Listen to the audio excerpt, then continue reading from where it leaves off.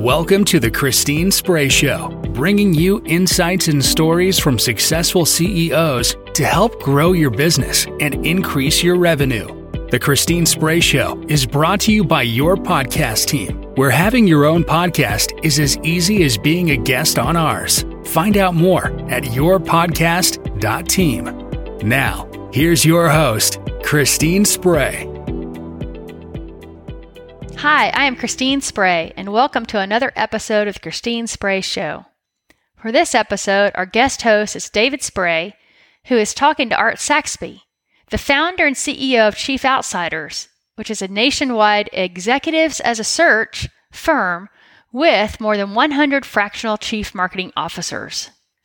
In just 13 years, Art has grown the firm to over 100 CMOs who have served more than 1,400 businesses. We discussed the challenges and the hidden opportunities they contained. Art has a vision with clear path to grow the company to more than 400 CMOs over the next 5 years. We also learned about the advice he would give his 25-year-old self. If you are a CEO of a $10 million to $300 million company and have ambitions that seem to be greater than your team's interests, capabilities, or desires, this is a great episode for you. Or if you have desires to grow a professional service business at 30% annually or more, you will find Art's story to be inspiring. Now let's get to the episode. Hi, Art. Welcome to the podcast. Thank you. Thank you very much for having me. Well, it is my pleasure. I've looked forward to this. I've known you for a fair amount of time. But, I haven't really spent a lot of time kind of really understanding your story. And so what I'd like you to do, I really want to focus on Chief Outsiders, your current venture that you founded 13 years ago or so.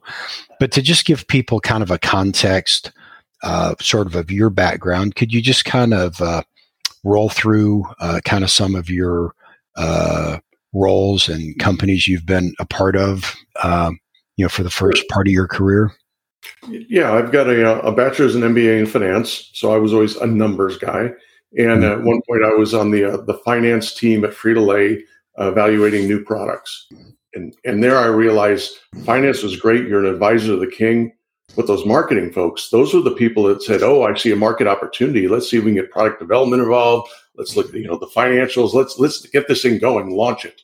So I moved from finance into marketing at Frito-Lay, was on the Sun Chips test market, and then moved to Kellogg's in Battle Creek, Michigan, Coca-Cola, the juice division in Houston, Compact Computers, when I thought tech was a place to be. Then got involved in turning around bankrupt companies, went into Imperial Sugar as it came out of bankruptcy, and then out to the West Coast to Heinz Horticulture, another financially troubled company looking at bankruptcy. And after that, started Chief Outsiders. Wow, thank you for that quick overview. I mean, those are some kind of name brand companies, right? Frito-Lay, Kellogg's, Coca-Cola, Minute Maid, Compact Computers, now part of HP, and Imperial Sugar. I mean, that I think you've picked up the better part of several aisles in the grocery store, I think. Well, I often say that I've marketed the only three things worth living for: salt, sugar, and fat. So it turns out if you can't get the American population to eat more salt, sugar, and fat, you're probably not a very good marketer. So. I love it. Well, let's turn to Chief Outsiders. So I believe you founded that in 2009, right here in Houston. Is that right? Yes. I actually say it was the best time in American history to start a business. Middle of the recession. And that wasn't because there were a lot of people willing to spend money, but there were a lot of people willing to listen to new ideas. Okay. No CEO I spoke to ever said, "Oh, no, I don't need to listen to new ideas. Everything's working great." Nothing was working time, but it was a good time to get out there and look for something new. Okay. And how do you what's kind of your elevator statement? How do you describe the value proposition for Chief Outsiders? Well, what we do is we help companies kind of overcome the big growth hurdles, the big challenges.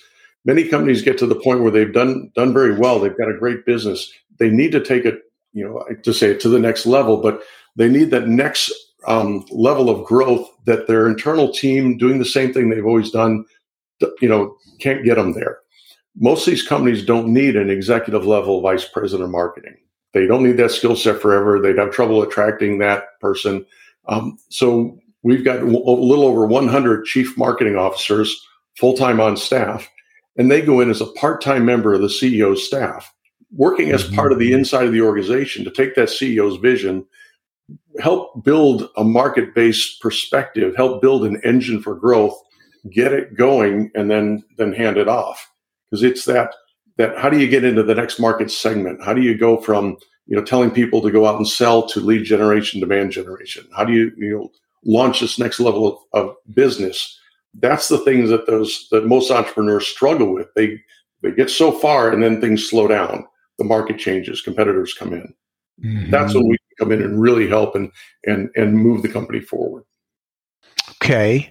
And what size companies are kind of your sweet spot, where you find that you really can add the most value? We say our bullseye is kind of 10 million to 300 million. Okay. This month, we're on the management team, a little over 200 companies. So there are some outside the tail. There's some Silicon Valley startup stuff. We're only really good for early stage startup if they're pretty well funded. And we've got some multi-billion-dollar clients. But most are in that, most are in the 20 to 100 million range, where they've got a great business and the CEO really has a vision. But, if they've spent 20 years getting to $20 million, now they really want to figure out how can they get to $50 million in the next 3 or 4 years. They need to look at the market business differently. Mm-hmm.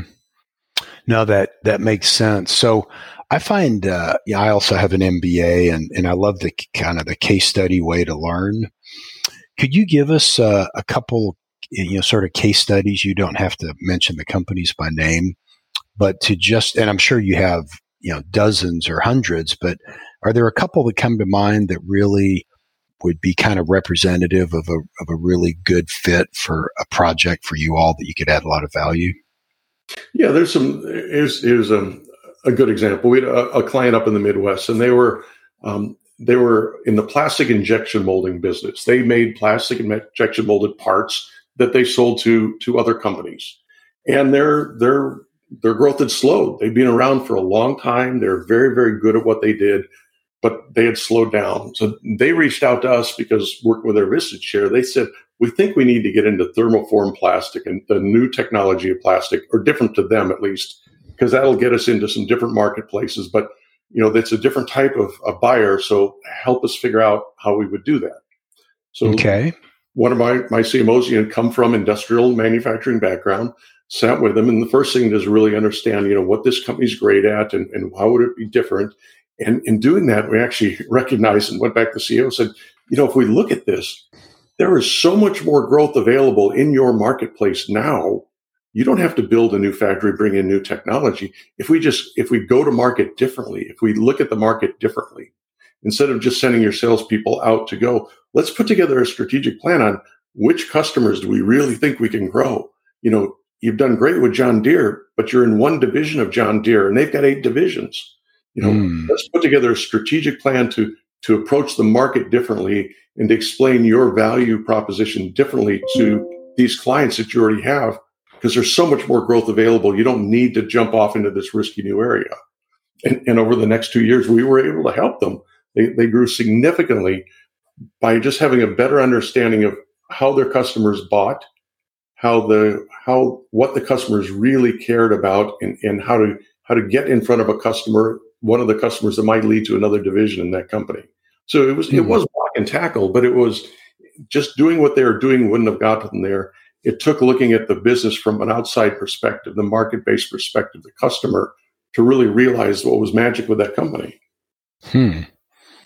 I love that, because usually when you think about growth, people usually think about either, growing into other verticals or a geographic, but it's usually more of a horizontal growth instead of more of a vertical growth by just trying to get, kind of deeper with what you have already.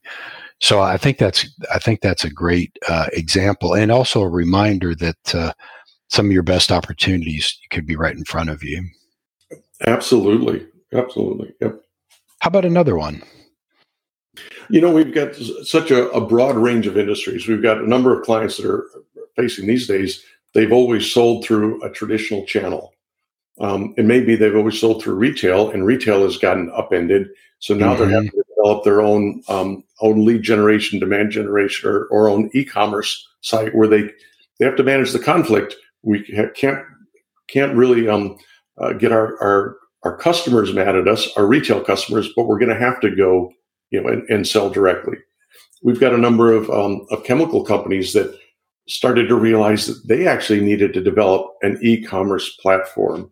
They need to do lead gen, demand gen, because they used to send their salespeople into their customers' factories and talk to the engineer and get things purchased. Their customers are Fortune 100 companies.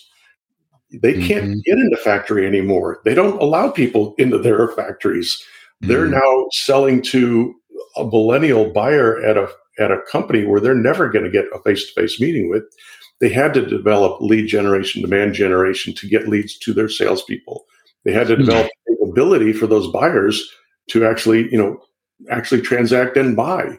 Now it's different than, a consumer thing because they are specific chemicals, but they needed to change how they were able to put an offer out there, get a PO set up, and let someone purchase off the PO, all with an e-com engine versus calling the salesperson. Because that 28-year-old buyer, that's buying millions of dollars of chemicals a day, doesn't like talking to people. He likes clicking and ordering.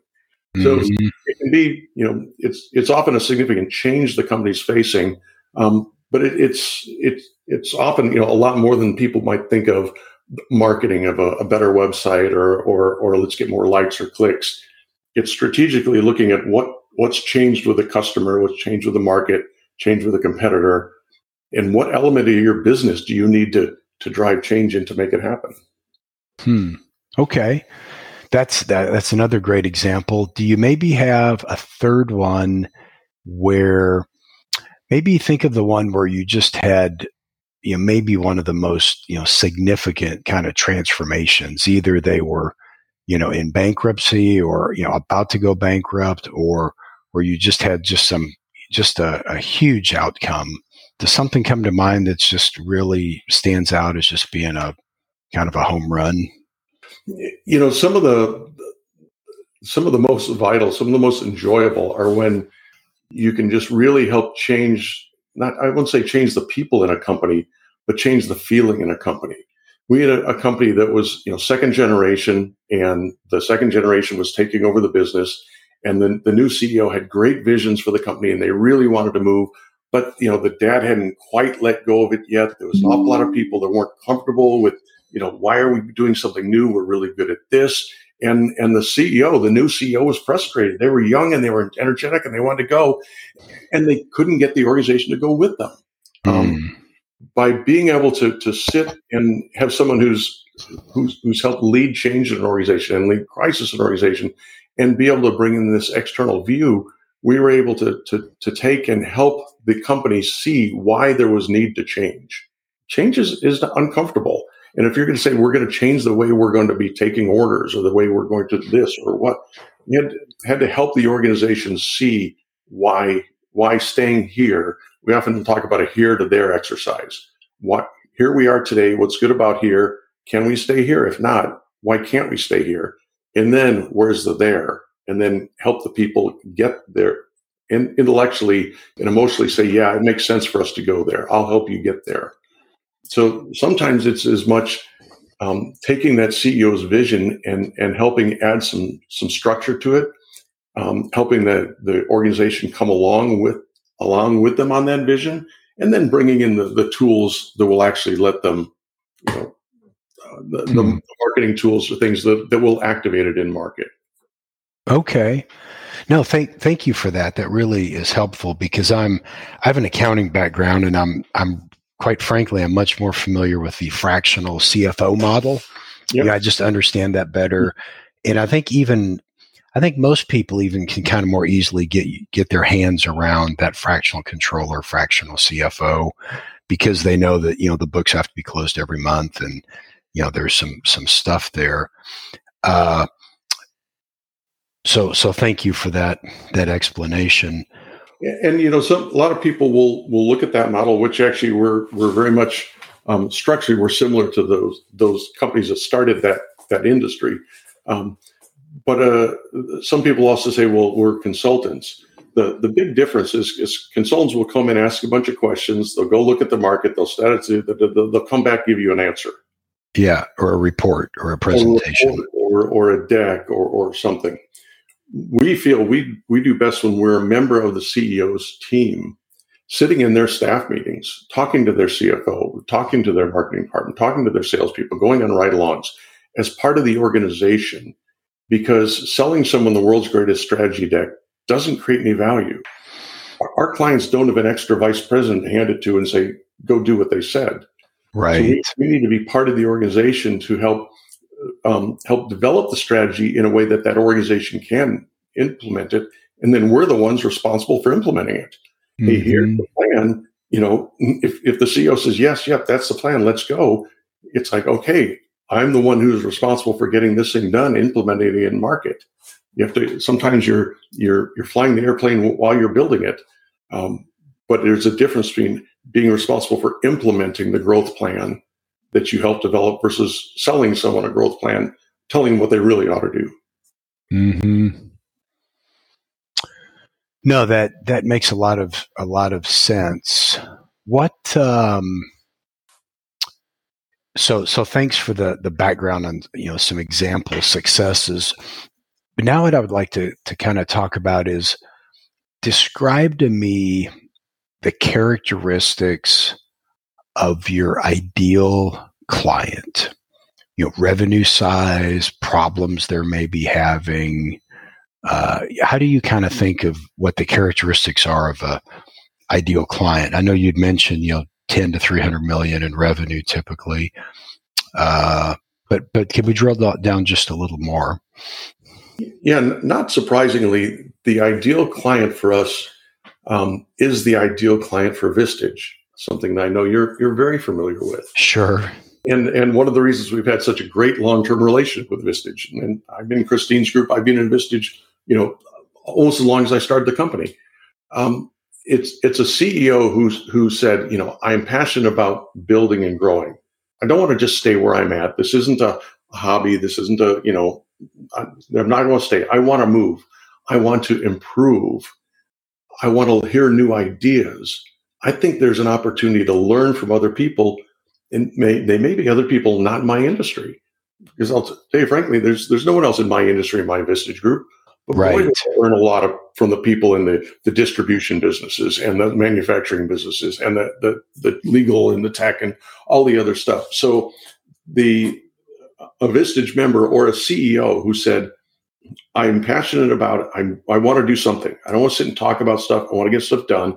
I'm going to figure out, and I'm looking for new ways, new things, and I can learn from other people. There's, if I bring in the right person, they're going to bring another way to look at the business differently than I did. That's positive.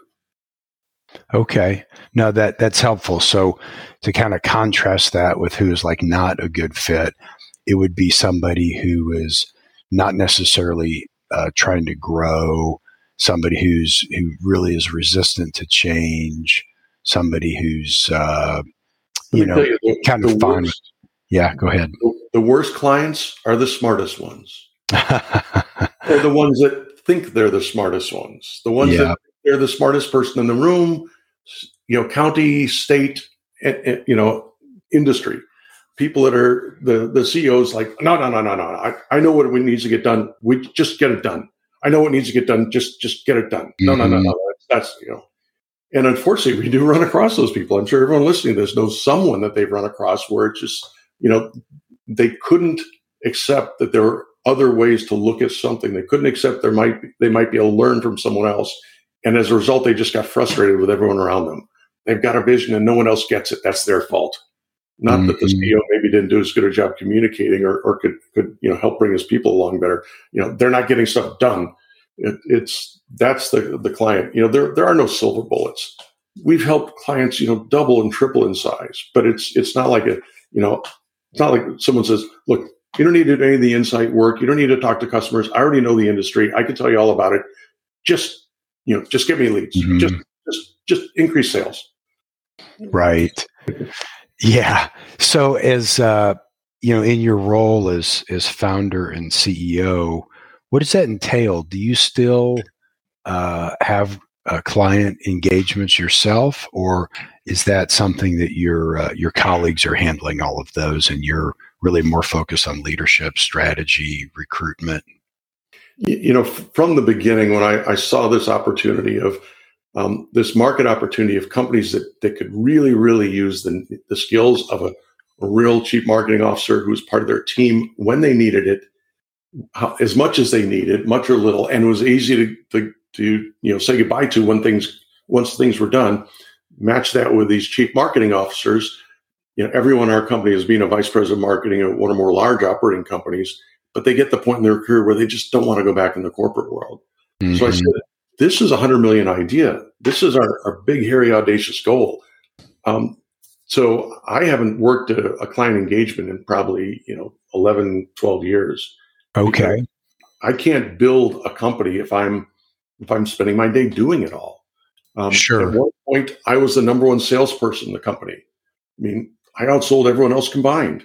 Now, granted, there was only me and 8, 12 others at that time, and 13. Right. I said that doesn't scale to $100 million if I'm the guy selling. When it started out, I was the guy doing the work because it was me and one other guy, and we had one client, that we had two. But then even when we were getting a little bigger, you can't scale to a large organization if it's the art show, if everything relies on the CEO. Sure. And in each case, it was tough because, our leads were really, really precious. We didn't have many clients. So if I get a lead and I handed it to someone else for them to sell, and I was thinking to myself, oh, no, I know I can sell this. I know I can close it. I hope they don't mess it up. Oh, give it to them. Let them do it. They had to learn. But, fast forward to years now, they're way better salespeople than I am. I was able to develop a sales structure. All of the attempts to that weren't successful. There are obviously failures along the way, but now, with over 200 active clients this month, I'd have trouble naming 3 of them. I'm That's not great. involved in delivering the business. I haven't sold and negotiated a deal in 8 years.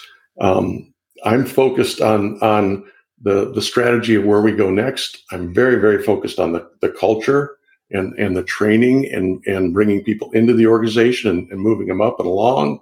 And that's actually what's kind of nice is I don't even do our marketing. I have a chief marketing officer, and he has a marketing staff. So that's awesome. It's fun learning the job of the CEO. And I've gone from the scrappy startup guy. Now we're in this transition phase where we're moving to we moved our accounting to BDO from one of the Texas Houston regionals to a big national CPA firm because we need to. We're adding dashboards and management reporting systems and other things that are kind of scary, but it's actually kind of cool. It sounds like it. I would think that finding more CMOs to join the team might not be the easiest thing in the world. I'm guessing not just every VP of marketing is wanting to get out of the corporate arena. Is that a fair assumption, or are they just out there everywhere and you just have to go turn on the spigot and they pop out? We're a great match for the right person. But who is that? What are the characteristics of that right person? That right person, they've been the vice president of marketing at 2 or more large operating companies, big companies, hopefully a couple of different industries. But they've got to the point in their career where they said, I've been very successful. I can do whatever I want, but I don't want to go back and sit in another meeting about a plan. I don't want to do that again. Mm-hmm. I love what I do. A lot of them financially are set. They don't need to do work, most of them. But they're passionate about stuff that they don't get to do anymore because you're the vice president of marketing at AT&T. You've made it, right? Well, you don't do any marketing. You manage a budget. You manage a department.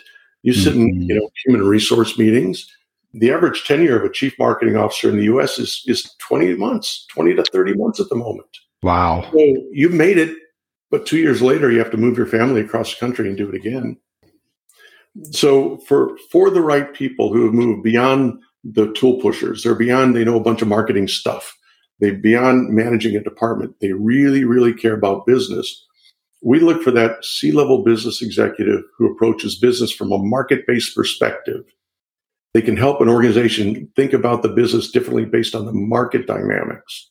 The CFO helps the company look at the business from a financial dynamics. The operations talks about, whether if they're manufacturing, it's manufacturing and its flow and its process. Marketing is bringing that market-based perspective into the organization and helping and leading change.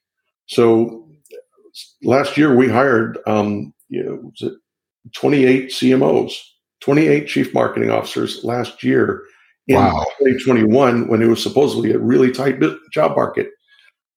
So we've developed it. It's become a core skill of us actively marketing to those CMOs. This year in 2022, I need to hire 50 to 60 new CMOs to keep up their growth. We grew at 50% last year. But you can't do it by accident. We've got a solid marketing plan. We've got an approach to bring those CMOs to us because most of them have never been a consultant before, but they love what they do. They love the marketing. They love the idea of helping these companies. But when they're working with us, they're on 100% commission. They get a percentage of the projects that they're on. So it's, yes, you used to have, this $350K base salary plus a country club plus da-da-da-da-da. Right. If you're working with us, it's 100% commission. Now, they will be on the management team at 2 or 3 companies at once that they absolutely love. Some of them make crazy big money. Some of them make less than they did before, and they love their lives. Mm-hmm. We've got a couple in their 40s. Most are in their 50s, 60s. We've got a couple of people in their 70s just killing it, loving it, because their customers, love what they do. One of the guys I was talking to this week, he's 74 years old, and one of his clients is an AI digital marketing company. Really? Isn't this crazy? My client is a digital marketing company that's putting an AI engine behind how they market. And they brought me in to help them figure out their strategy and go to market. This is great. That is that is great. Well, that's that growth. I mean, in the 13 years, it sounds like you've had substantial growth every year. Is that we've done very well every year? Now we've had some tough years, we had some flat years. When I say it's a 13-year overnight success. Sure. No, that's good.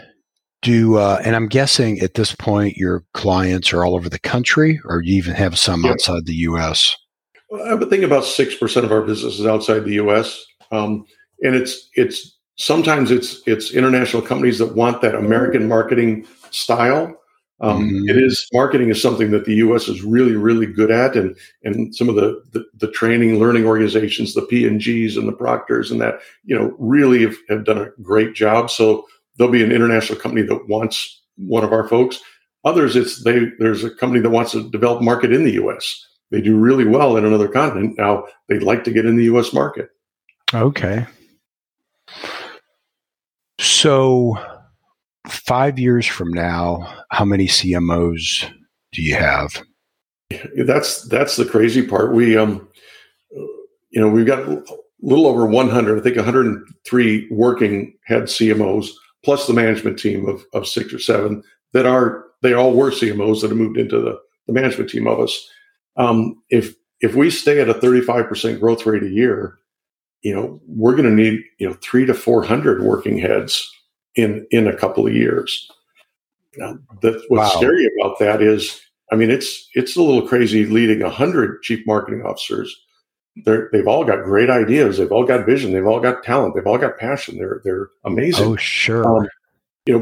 But we need to start building in more systems and structures to help with that, to allow them.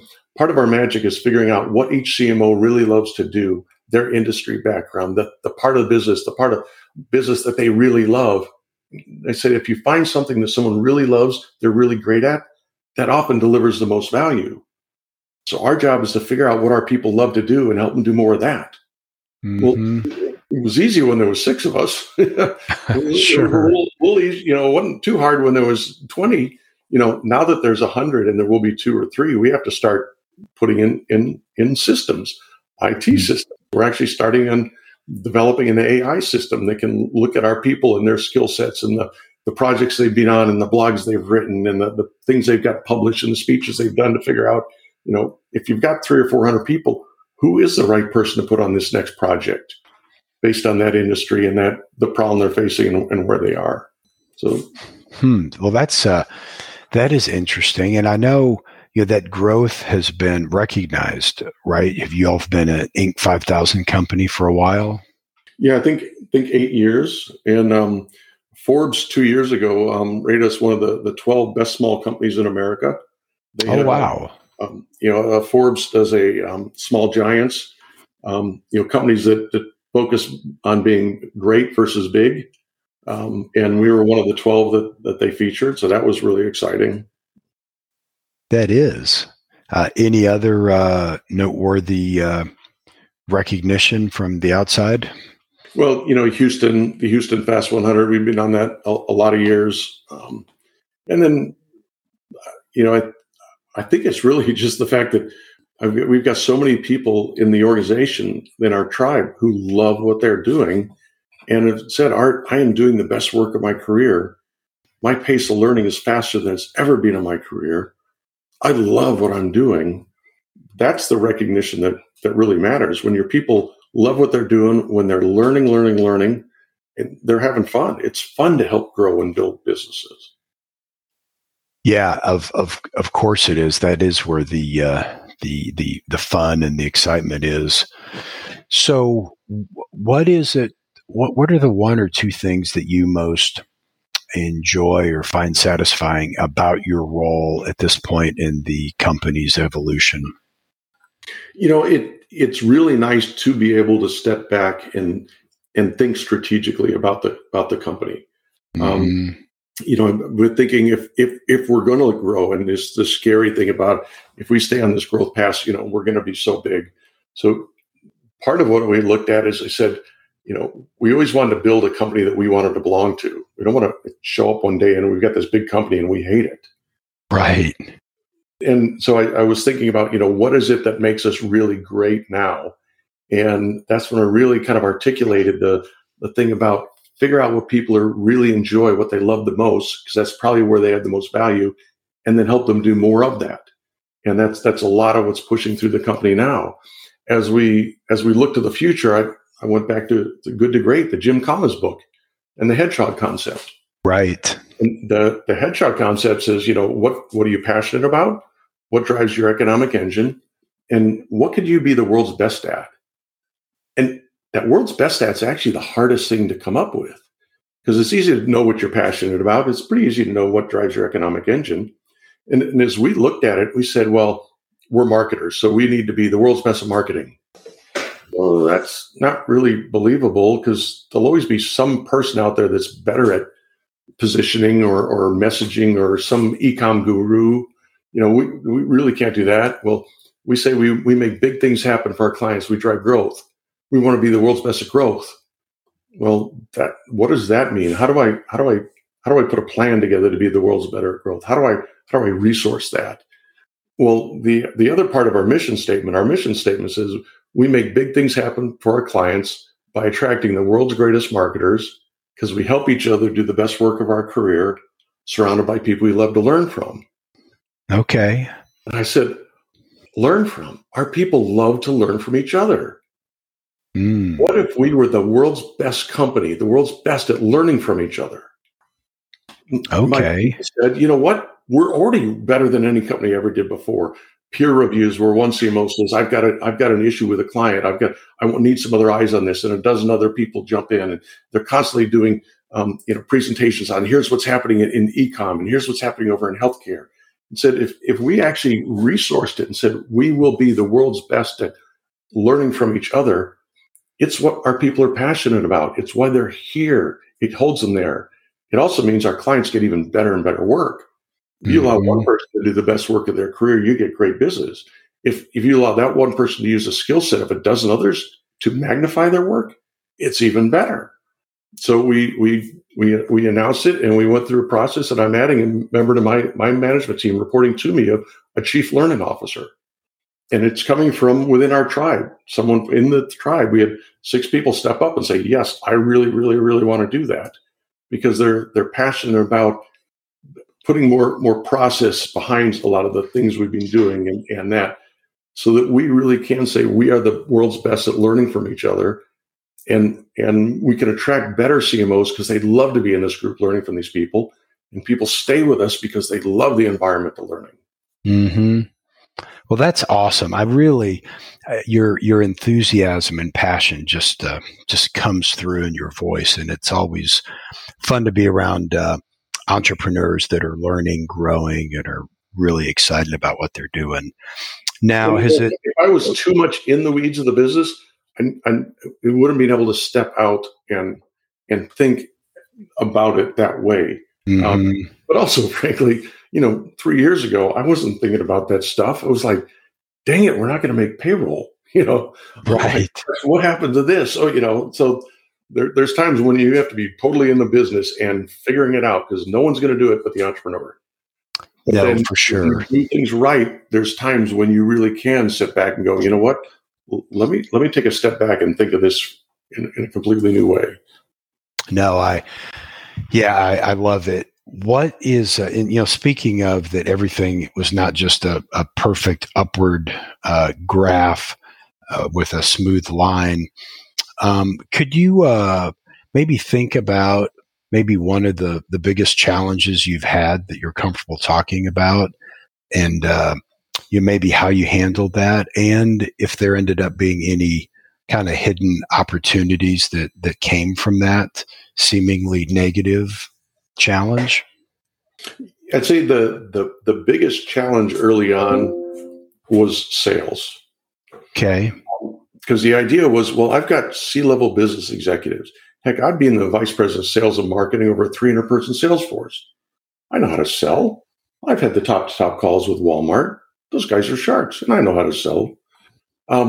It turns out selling consulting services to a $20 million drill pipe company is a whole different thing. And as I actually said, you know what? If I'm going to make this happen, I need to go get trained. And I read a bunch of sales books, and I signed up for Sandler. And I said, a year of Sandler training, half a day in the classroom every week, on the phone with a coach twice a week. And I'm sitting with the other people in the Sandler training, and one person selling, health club memberships. And, my last job was a corporate officer, a publicly traded company with a 300-person sales force. Right. The sales coach said, so Art, you're saying you're a better salesperson than her? It's like, no, she's way better than I am. So I had to learn to sell myself. Then I had to take these chief marketing officers and help them learn to sell. And you know what? Marketers make really bad salespeople. We spent our whole career telling sales what to do. It's not about telling them features and functions. It's about asking the client about their business and their challenges and what are they trying to accomplish. And so the biggest challenge growing the company was figuring out how to sell. And then, like I said earlier, I was the number one salesperson because I had done the sales training. I had taken the classes. I was more passionate about making this thing work than anybody else. And I had to help the organization learn to sell. And then even today, our new people coming in go through, weeks of sales training. It's online now. We have 2 sales training webinars for the company every month, done by 2 different sales consultants. Partly because a chief marketing officer who learns more and more about sales makes them a more effective marketer because they know how to work with sales. They know what sales is really trying to accomplish. So that selling thing was really, really hard. The other thing was actually compensation. And a couple of times in the company, I've had to change the comp plan. And boy, is that a nightmare. No matter what, people, you have good people, they'll do what you pay them to do. So be very careful what you pay them for because they'll do that.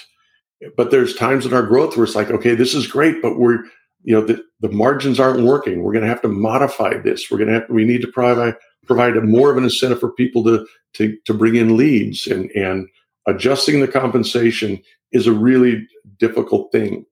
I'd say the reason we were able to accomplish it, one is we were working from a foundation of trust. Okay. The people in the organization, had been part of us growing, and they had seen the way that I and the leadership team made decisions, and they were involved. And if you've got the foundation of a good organization and a good trust, and people know that you really do care about them, and you're really trying to move the company forward because it's good for all of us, not just for you in your pocket, they'll say, okay, this stinks, but I'm going to go with you. Because if you change it this way, on average, it's not bad for anybody, but there's one person that's going to get stuck, and there's one person that's going to get benefit. That foundation of trust allowed me more freedom to explain why we needed to change the comp, why we needed better margins. First, 9 years of the company, we had zero profit because we were pumping it all into growth. And then it got to the point, okay, now we're going to need to generate some profit, because going cash negative every other quarter isn't sustainable. Mm-hmm. So, was able, from that foundation of trust, was able to do that. And then it also was getting people involved and bought in on why it would be better for the company in the future. Mm-hmm. Those were some of the harder things. Did you say that again? My apologies. I couldn't hear what you said. Sorry, it's a phone. Is that Siri? Yeah. Sorry. No problem. It happens. So it sounds like, really, in addition to being a learning organization, you guys also have to be a sales organization. Oh, absolutely. Our average clients last 6 to 9 months. We're on the management team over 200 companies this month. So in this next 12 months, I need to have 400 new companies to stay flat. Right. Well, if we're going to grow it at 40 or 30, 40, 50%, that means, I need to generate 500 new deals in the next 12 months. We need a sales organization. We need a lead gen engine. We spend a lot on marketing. We bring in most of the business, and then help figure out which of our CMOs is the right one to put on the project based on their industry, based on their background. Now, we provide a lot of incentive for them to bring in leads, to bring in business too. But sure, it's definitely not eat what you kill. We are the lead gen engine. We've got spent years developing our relationships with Vistage and with private equity companies and other things. But then the actual sales process is also something that we really focus on. No, that all makes sense. So as we're kind of rounding the home stretch today, just a few more questions. And this is a question that I've stolen from Tim Ferriss because I love it. If you could go back in time and give advice to your 25-year-old self, what advice might you give? That's a good question. I've heard the question. I've never, I think some of the best advice I got is early on, and it was actually my high school band director, who was, when kids would show up and their uniforms were crumpled because they'd been in the trunk all last week since the last football game. And they said they couldn't do this, they couldn't do that. There's a bunch of excuses. You simply say it's all where your priorities lie.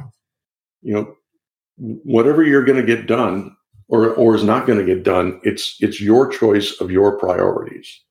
Mm-hmm. And you can let them happen willy-nilly, or you can set your own priorities. Now the priorities change. I told my daughters as they grew up and graduated college, said, you always need to have a plan. What's the plan? Now the plan can change, and mine sure changed a bunch of times. But the understanding your priorities, having a plan, and then the benefit of resilience. Resilience is the most painful skill to ever develop. Yeah, and probably the most powerful. Because with resilience, with no resilience, you can't really accomplish anything, and with a lot of resilience, you can accomplish a lot. Yep.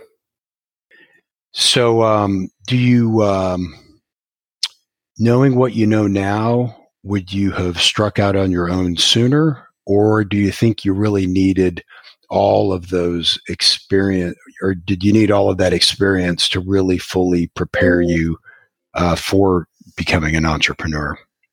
I really needed all of those experience, even the difficult ones. Yeah.